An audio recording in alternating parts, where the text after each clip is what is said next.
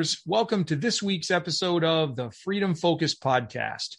What we're going to be covering today is freedom focused. Freedom focused. What exactly does that mean, freedom focused? We're going to dive into that today so that's really clear for you.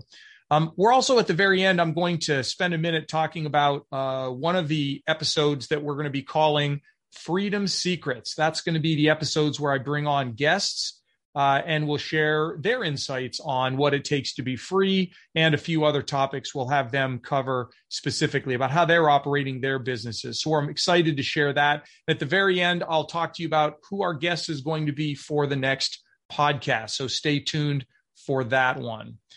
Okay, so we talked in our last episode about personal freedom in detail. We talked about professional freedom and what that looks like. And then if you haven't taken the surveys, which I encourage you to do and had in the show notes, I'll put them in the show notes again today. Definitely would encourage everybody to take the personal freedom survey. How much freedom do you have personally? And then also the professional freedom survey, which we call the 4 levels of freedom survey. So we've talked about freedom extensively already, but really the question is, how do you get more freedom? How do you get more freedom as a small business owner? So that is if you become freedom focused. You must become freedom focused in order to gain more freedom as a small business owner. So what are we talking about there? So we're talking about the elements of the system that I've created in order to move a small business owner from where you are now to where we want to be. And I imagine it's somewhere in the lower levels in the hierarchy of freedom, up to freedom to exit, or at least to experienced, so you can get to that higher level of freedom, if not all the way to freedom to exit. So we start off with vision and core values, and then build a strong team. Those are the 2 elements that are foundational. That's how you build the foundation to start with. The second part of it's about execution and implementation. That's about goals and KPIs. It's about documenting processes. Ultimately, you do these 4 things. Sounds pretty simple. Do these four things, and you're going to be getting to true freedom, freedom focused. Okay. So let's start off with the first element, which is looking a little bit closer at vision and core values.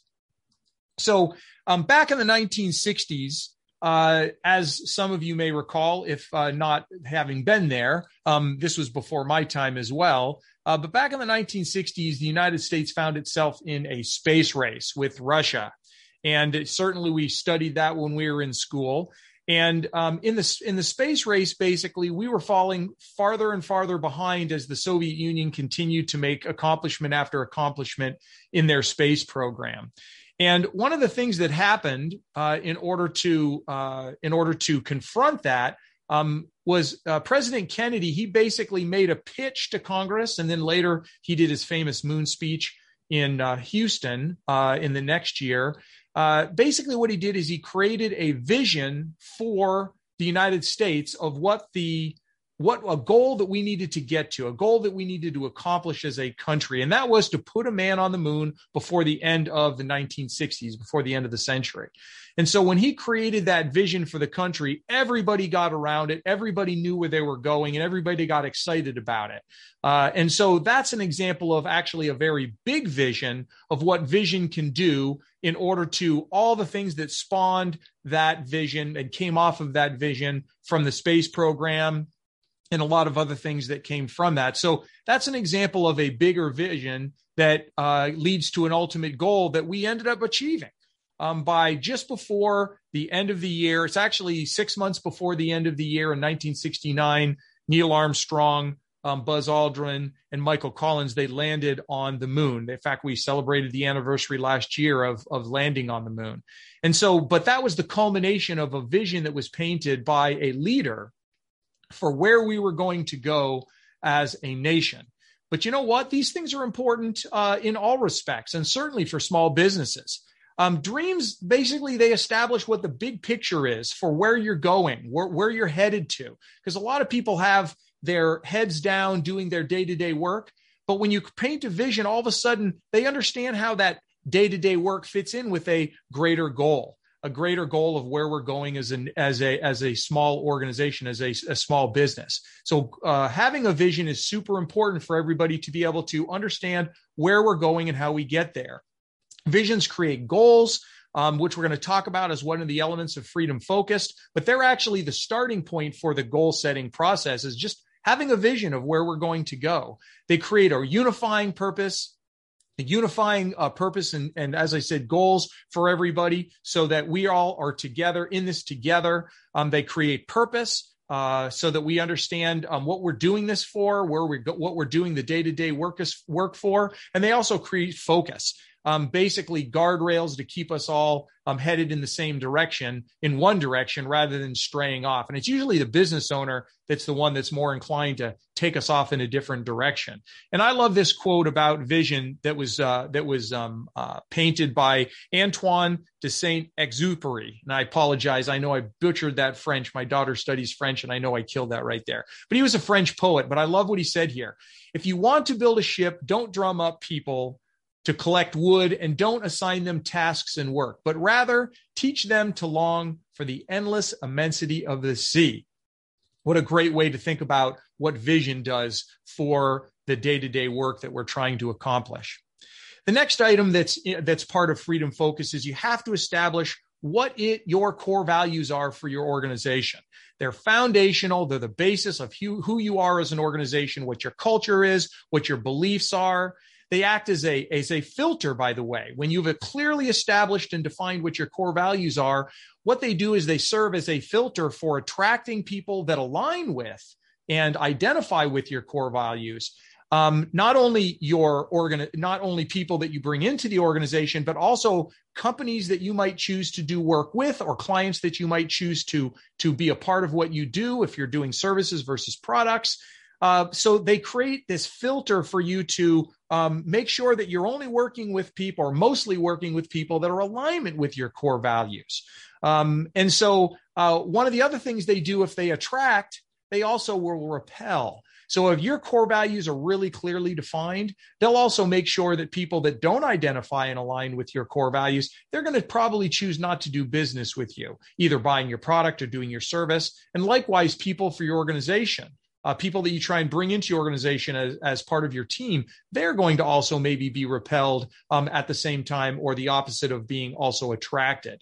And core values, they really must be used. A lot of organizations will go through the effort, probably because a coach like myself told them that they needed to have core values. They go through an effort of creating them, identifying, figuring them out. And then what happens to them usually?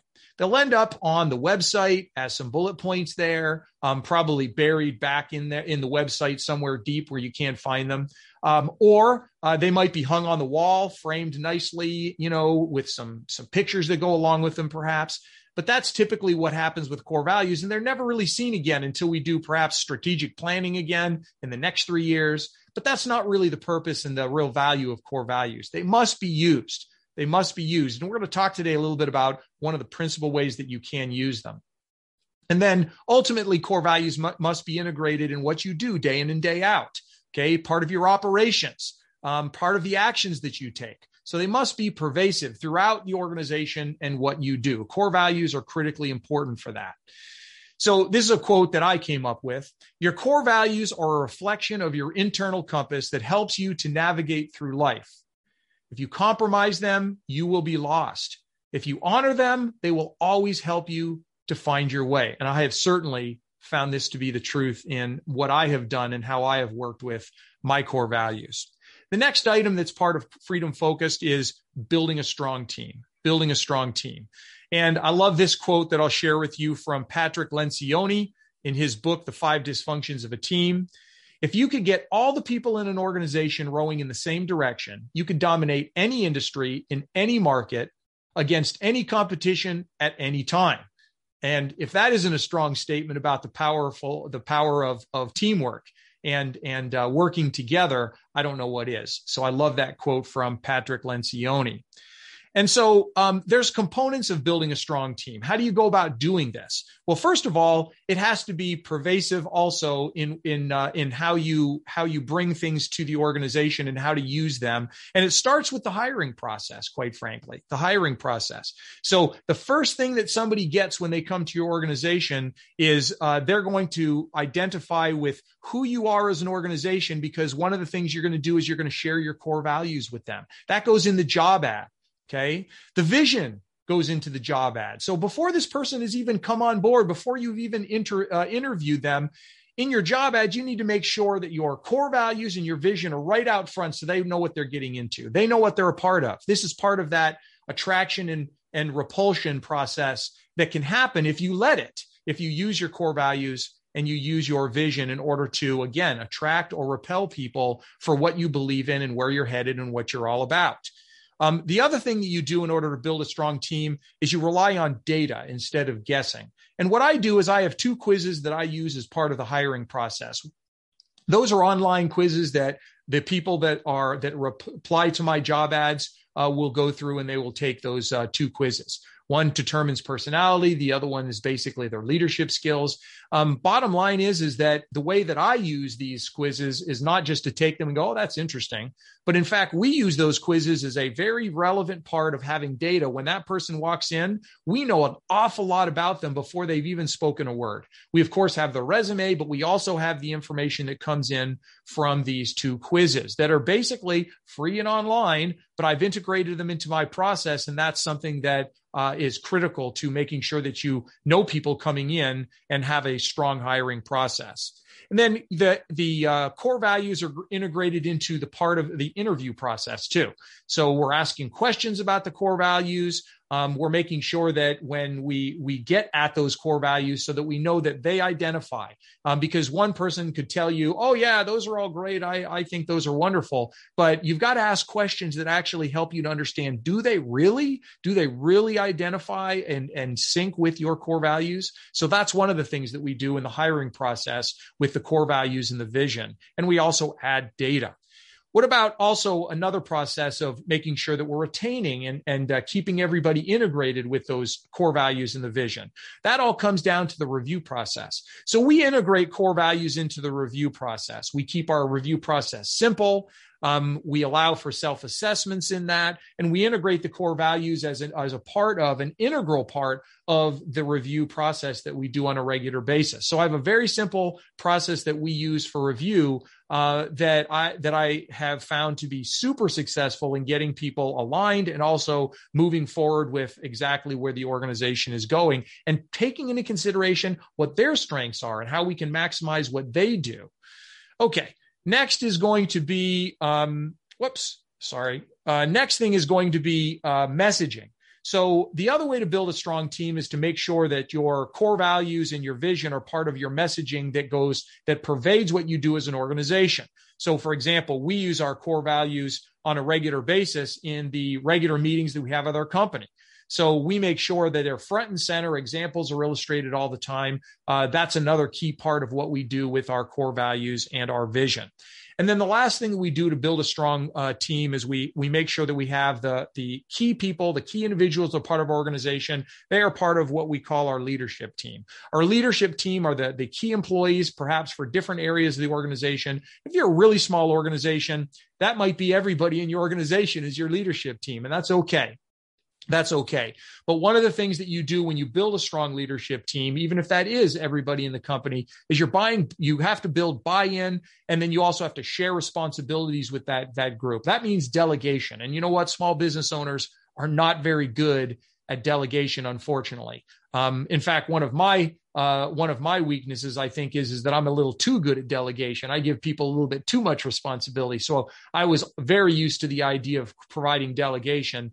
But that's something that you have to feel comfortable with. And not until you do that by building a strong leadership team and a core will you be able to get there.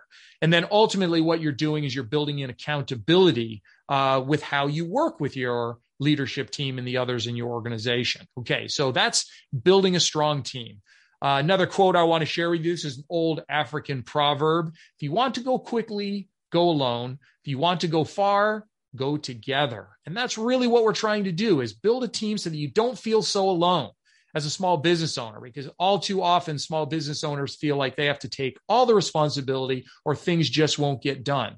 And while that may be the case and what your experience is, if you do things in a certain way, you do certain aspects of how you operate your organization, Freedom Focus, quite frankly, you're going to start to see that the organization is going to run much more efficiently, and you're going to have greater trust in the people that work for you as part of your team. So that's the foundation, is core values and vision, and then build a strong team using that core value in your vision. Next, let's talk about execution or implementation. This is the second part of Freedom Focused. And goals and KPIs are the next thing that are critically important, okay? Critically important. So goals are really about making sure that everybody knows how we're going to get to the vision. How are we going to get to the vision that we've painted? And the goals that we establish, basically a 3-year goals, 1-year goals, and 90-day goals. Those goals are all are the pathway that we're going to take. And people really, they need that grounding. Even people that are not really goal oriented, they love understanding what's the pathway that we're going to take. Okay, how are we going to get from the place that you're dreaming of, or we've dreamed of? How are we going to get from here to there? And that's where goals plays a role. And goals is not new. That's not something I came up with or invented, but it's something you better be doing. If you're not doing that, then you're not going to effectively get from where you are to where you're going. And you're also going to lack an incredible opportunity for creating motivation for the entire team when you're not only setting goals, but accomplishing those goals. All of a sudden, great satisfaction comes from that. And that's what you get from goals. The other piece is key performance indicators. Now I'm really getting into kind of maybe jargony, if you will, because a lot of people are not sure what do we mean by that. Basically, key performance indicators are your measurement of your goals, the data that you use to make sure that you're hitting your goals, that you're making progress. And key performance indicators, when you are oftentimes, when we look at data, we look backwards, but we want to be able to use data in order to project how is that data from the past predicting the future? So not only are we evaluating, are we getting our goals? Are we hitting our goals? Metrically, are we doing that? But we're also able to use our key performance indicators to analyze trends in the data that we've collected. And so if you do that on a regular basis after a very short period of time, you're all of a sudden going to be able to see, hey, okay, so that's not trending in the way we want to. We need to make some adjustments, some tweaks. So key performance indicators go very, very much hand in hand with goal setting.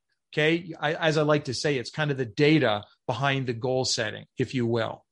And the last piece of Freedom Focused, again, it's really very simple, 4 things: documented process. Okay, documenting your process, creating an automated business. So I will have to say that of the elements that are necessary for Freedom Focused, this is one of the most difficult ones. It's the hardest one to implement because people hate sitting down and documenting something. But guess what? I have a solution for that. It's about who you assign to do that work. And part of the process that we've created is making sure that you have people that are on board for doing the processes. And don't think as a small business owner, you're the one that has to do this. Okay. You have to obviously be the one that's on board for it. You have to share your information. If you're not going to be the one that writes a process down, we need to get it out of your head, though, and it needs to be down on paper. Because quite frankly, the only way you're ever going to achieve true freedom is if you are not the one that has to do all of the tasks or even some of the tasks. Remember that description that I gave you for freedom to exit level. You can leave. You can leave for 3 to 6 months. You can sell the company, freedom to exit, right? You can do that, but you're not going to be able to do that unless you have unloaded all of those activities, okay?